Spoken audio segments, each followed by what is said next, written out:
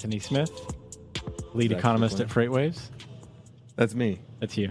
You're Zach Strickland. Ah, right. I forgot. I'm Zach Strickland, Director of Freight Market That's right. Intelligence at FreightWaves. And here we are on another edition of Freightonomics.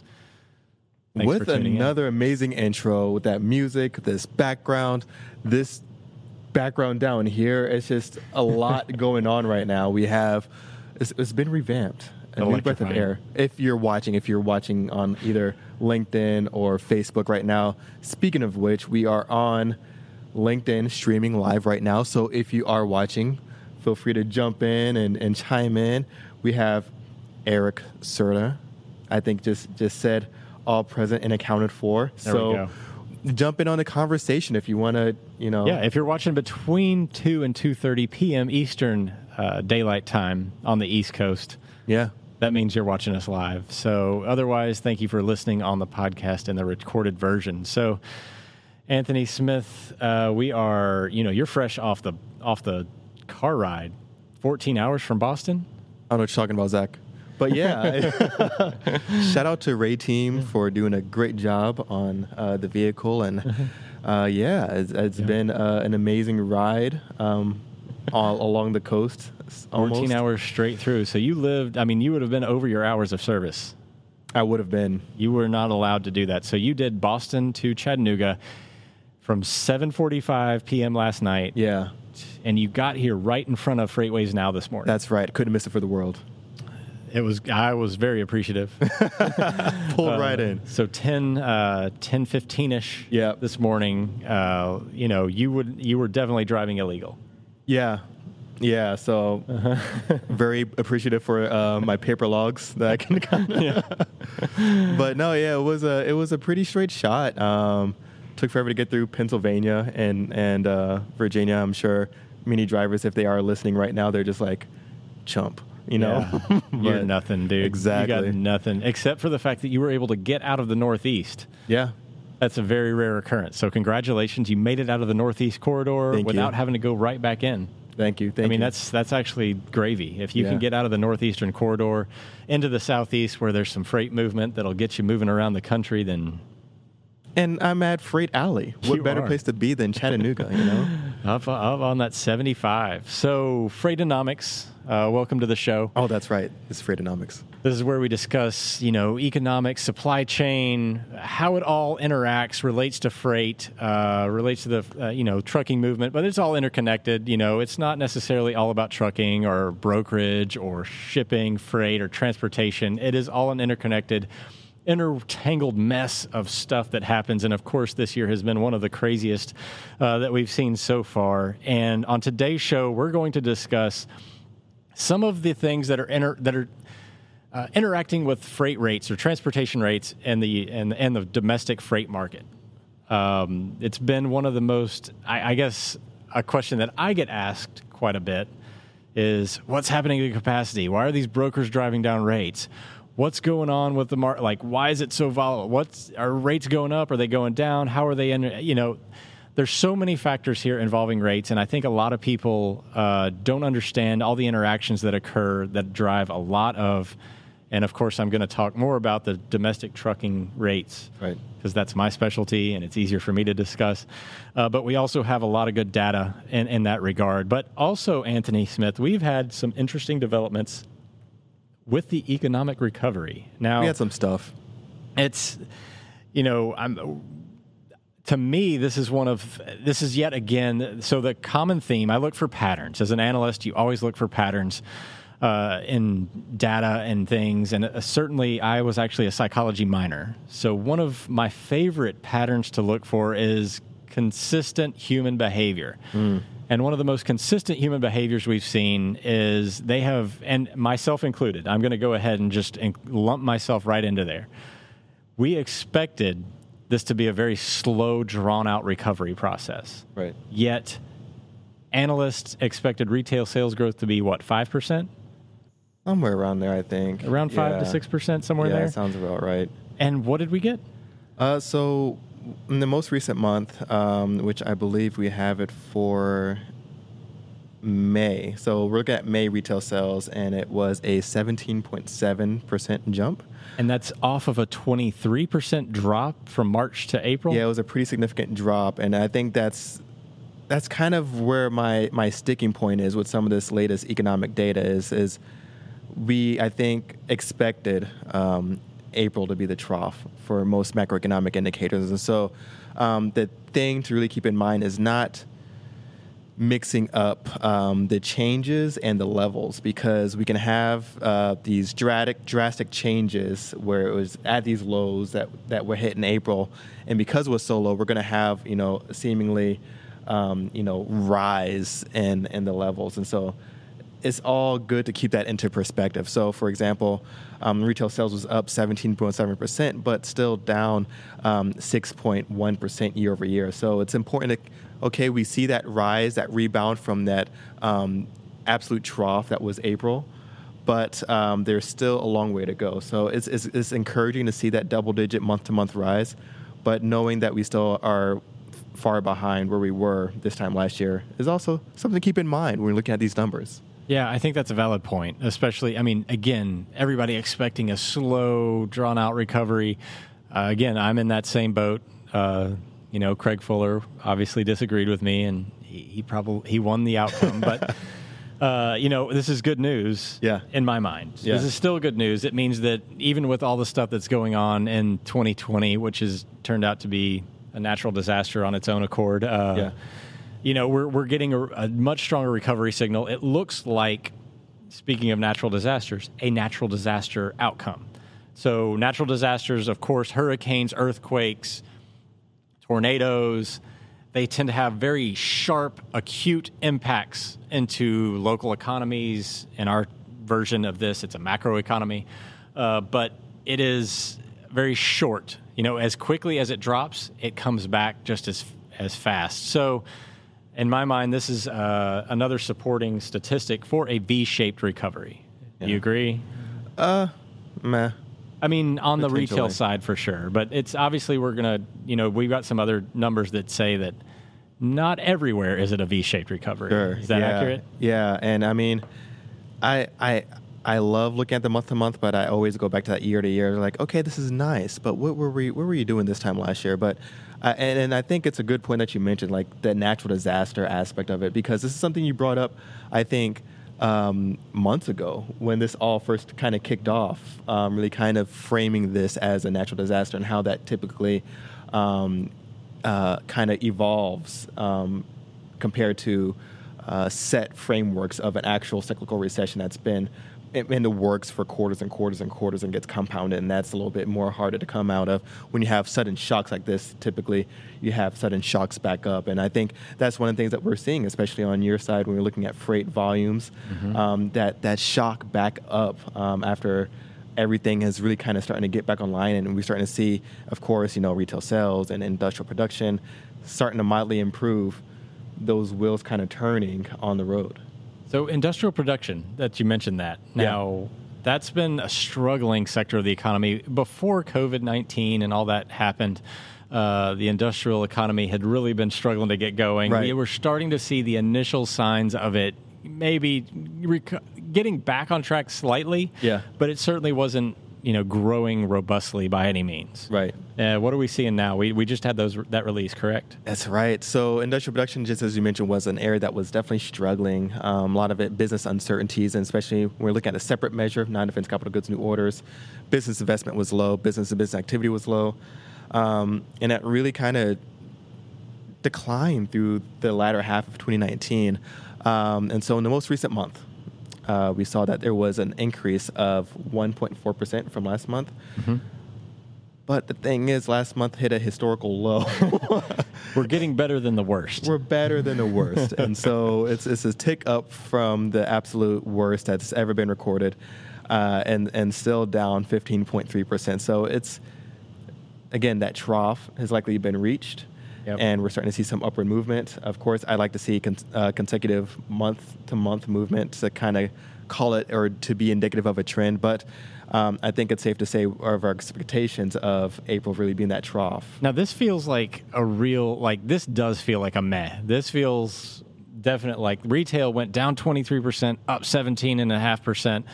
Industrial production down 17%, up 1%. This is definitely one of those like, we did not recover out of the industrial side whatsoever. And this one is very important for freight movement. To me, this is a critical sector for the freight transportation industry and the economy in general. If they want to get back on track and have sustainability, the industrial economy has to recover, for us to have any kind of growth in the economy and sustainability moving forward, especially on that freight transportation side.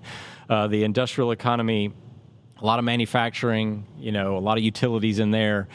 If you don't have that business investment, you don't have a lot of big stuff moving in the United States right now. Now, the consumer has really been driving a lot of, the economic growth here the last several years.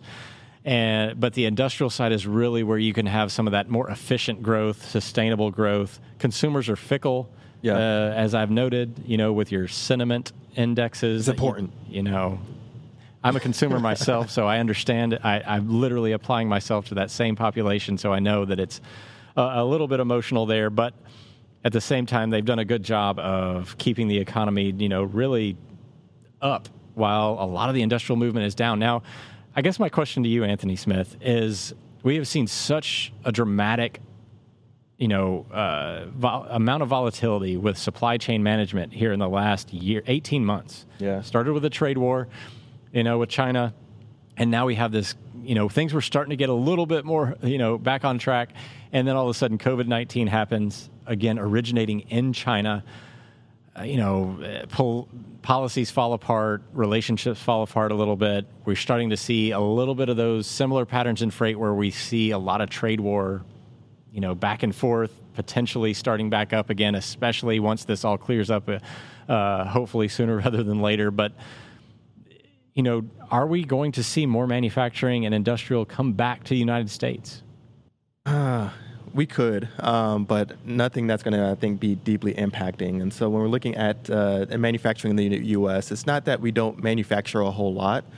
It's that our manufacturing a lot of times is automated. So when we do move manufacturing back to nearshoring, it's not going to be something that's going to supply a lot of jobs or something that's being on a mass infrastructure scale. So the thing is I think we chatted about this earlier in Freightonomics and maybe some other platforms, but China is such a massive resource, and to try to replace that much of an infrastructure is very difficult. We can't just replicate that and copy and paste it into Mexico and have our nearshoring with our southern neighbors here, or copy and paste it into Nebraska. It's just they are perfectly set up, and so that's going to be very difficult for them because. Or to replace them. I think we've heard talks of India probably coming up, but China's been built and honed their specialties around being the most price efficient and cost efficient and accessible manufacturing outlet for trading partners throughout the world. Yeah, I couldn't agree more. The old adage, water takes the path of least resistance, and that's the way that business works as well. If you present businesses with, a cost structure that's more favorable, and they get similar quality or not as much, obviously there's a trade-off there in quality, but similar quality for less cost, they're going to take it. And I think that's, again, to your point, the infrastructure in China is just so overwhelmingly set up for doing what it's doing as compared to, say, a Vietnam, an India, Mexico even. We just don't have, that's not a switch that you can flip overnight. And it's very prevalent in the data we're looking at. We're looking at the data that supports the West Coast, a lot of West Coast freight right now. Everybody had been shifting to the East Coast last year. Now all of a sudden it's like, we'll take whatever we can get coming into the West Coast. We're going to pull all that freight into the country. Los Angeles right now is one of the tightest spaces in the country. A lot of long haul freight volumes pushing off the coast right now. And you cannot, you just can't deny it. I mean, we've got, it's not necessarily panic buying, but it's almost panic shipping. Yeah. They're anticipating further, geopolitical concerns as well as another COVID-19 outbreak, will they have the ability to get some of the freight into the United States if we have another round of this virus? God help us if we do. And I think that's something to keep in mind for the rest of the year. I think, to the industrial production numbers point, we are sitting on a lot of cash. People are not investing right now. Even though they may be profitable, I've heard a lot of, anecdotal stories about how people are actually doing better now than they were last year. And again, we have data that supports that is entirely possible for a large portion of the population, especially in the transportation space. Sure. Tender rejection rates up year over year. Tender volumes up year over year significantly over 2019. And that's going to drive... This is what drives me into the topic of the day.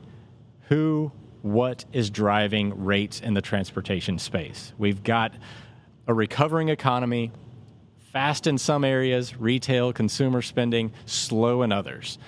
Who has the leverage this year? Who has the ability to move these rates? Now, a lot of people, especially on our social media, get on there and start talking about how brokers are driving rates down. Well, all brokers are doing essentially is providing, transparency, a competitive platform for shippers to bid on freight, and they are connecting the carriers and the shippers. And if they don't like what they see in one carrier, they'll go to the next.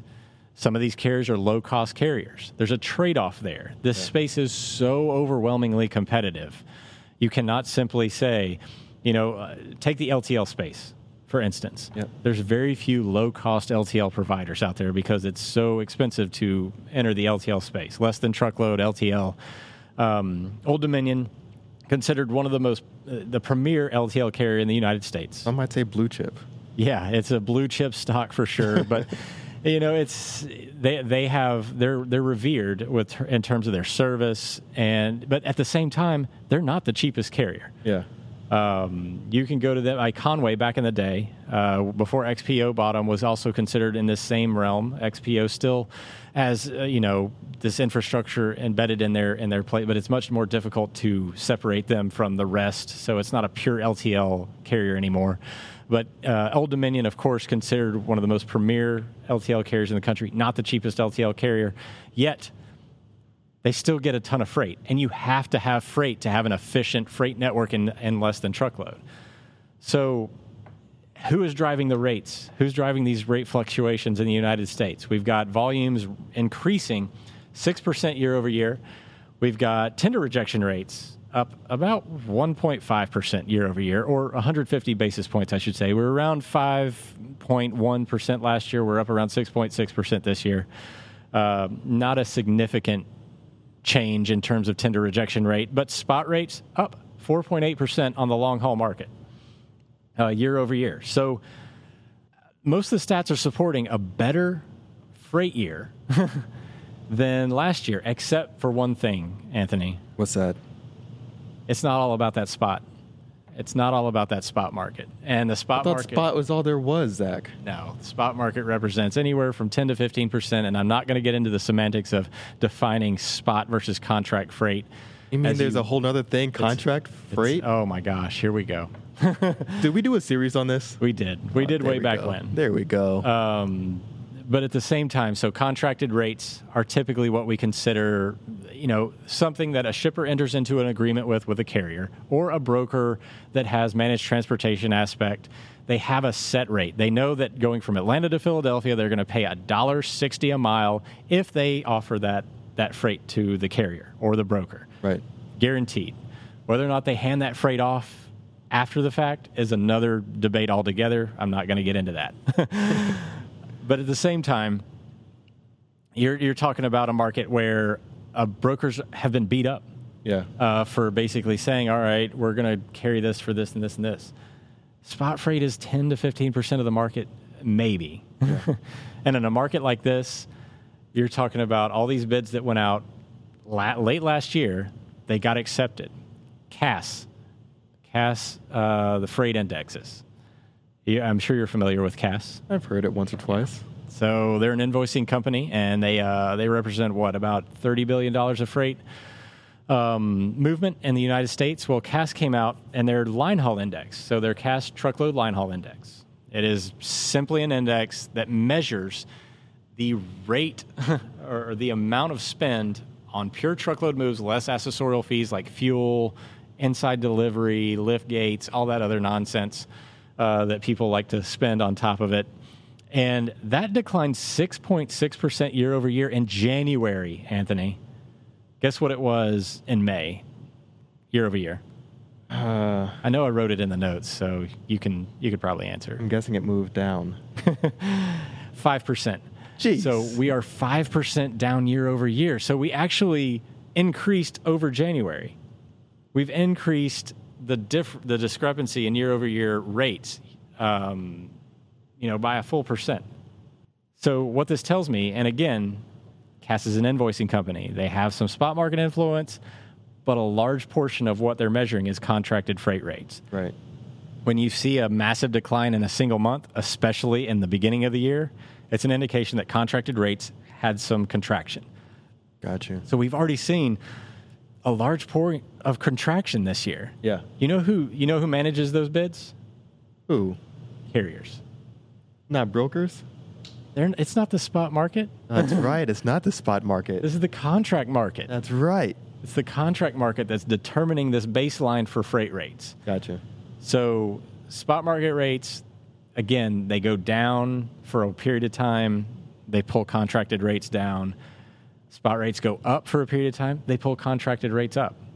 Last year, we can see that carriers actually set the bar because they bid on those a lot. Again, I'm basically lumping in some of these brokers or 3PLs because they have managed transportation. They basically act as the transportation managers for shipping accounts, taking on the liability or the risk of the freight market without having assets. So they basically bid out. They do the same thing. So if Target were to ask a 3PL to manage their transportation, I want you to figure out how to get all this freight from point A to point B throughout the United States this year, all over my network. They will take that risk on. They don't have any assets. They bid that freight over to a carrier or several carriers to ensure that movement happens. Right. They are concerned about rates and service. That's it. Gotcha. Capacity is in that service requirement, so I'm kind of lumping those two together. But the fact that we already saw rates kind of drop this year is an indication, especially on the Cass line haul index there, which is a very clean, pure number, tells me that carriers are largely responsible for a lot of the rate decline year over year that we've seen. The spot market is up 4.8%, but that's only 10 to 15% of the market, as we know. So, if they stay elevated, I think we can start to expect, like we did month over month, an increase in the line haul index. It was actually 0.5% up from April to May. So again, the longer that the spot market stays over the top of contract, the longer, that means that we're going to see these contracted rates expand. So anybody out there complaining about brokers driving rates down, they are correct to an extent, but it's only because they are just simply adding competition to it. Right. It's no different than another carrier entering the space. It's just like another carrier being like, okay, I'm here now.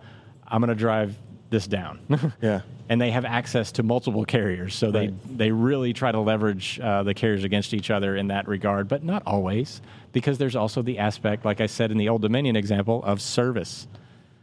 There's got to be service there. Standard of service there. There's service and rates. It's not just service. So, always be mindful of that.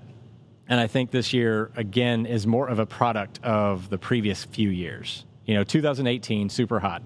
Did you read my article this weekend? I know you were in Boston eating those lobster rolls. I may have had 1 or 7 in the course of 3 or 4 days. They are delicious. I do love a good lobster roll. So I wrote an article this weekend, and I basically I got a little clickbaity, Anthony, basically saying, I'm all for it. I mean, I did. Every now and again, I like to get a little clickbaity just to get people's attention, get into the mess for a minute. And I basically said 2018 was actually worse for carriers than 2017. I remember 20. seeing that. I remember seeing that. So the point is not necessarily that carriers had a bad year in 2018. They had a fantastic year in 2018. But the results of that overheated 2018, we are still paying for today. And if you look at the CAS index there, with that 6% year-over-year decline in January, prior to COVID-19, already happened. We hadn't even barely thought about COVID-19. Yeah. 6.5% year-over-year down in truckload cost. It's actually gotten better.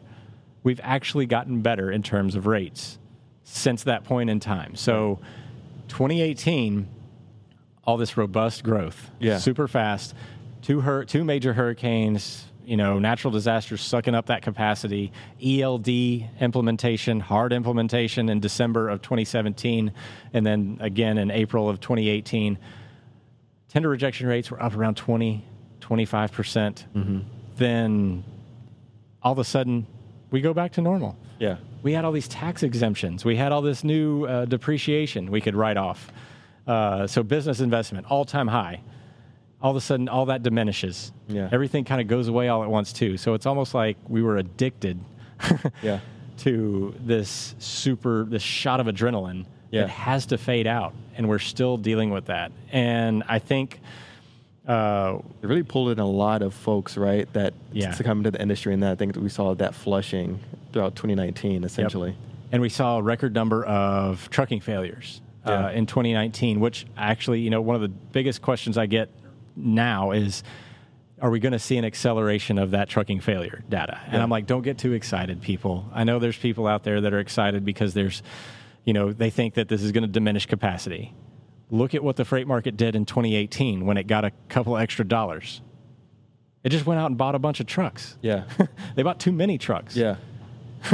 Yeah. And then it depressed rates even further. And it's harder to deal with the contraction of rates than it is the expansion of rates.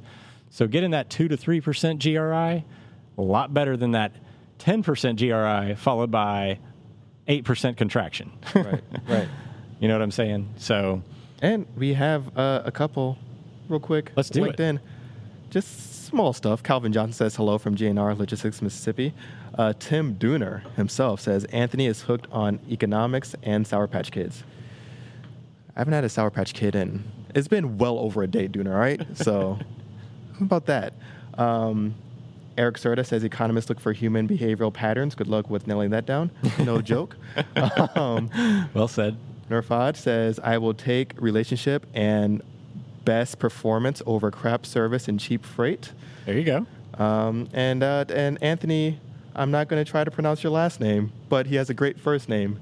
And Anthony is saying hello from Dallas, Fort Worth. But yeah, I mean, I think that is a lot of great information, especially when we're looking at in perspective of what was happening in 2018 in comparison as to what's happening right now. Yeah. And you can't be prisoner of the moment too much, obviously. You got to look forward. And this year has, a lot of, I'm hesitant to say it, uncertainty. There it is. I wish I had like a deeper voice where I go, uncertainty. Left in it. And, we're going to have a lot of fluctuation, variation in the patterns as shippers they don't have a full understanding of forecasting demand. Carriers can't see that coming either. There's going to be some disconnection. Supply chains aren't going to change overnight. But I do have one question for you. Let's hear it. Do you like chicken better fried or grilled? I don't like chicken. Turkey. Incorrect. Turkey's the correct answer. It is fried all the time. Turkey. Grilled chicken is garbage. I don't even eat birds. I eat fish and seafood only. But you've had fried chicken. I prefer turkey. I don't even understand why we have these conversations. Turkey. This is turkey ridiculous. over everything. Turkey is flavorless. Get a turkey sandwich, take a nap. Thanksgiving, the vibes. You know what I use turkey for? Putting other stuff on so it tastes like something.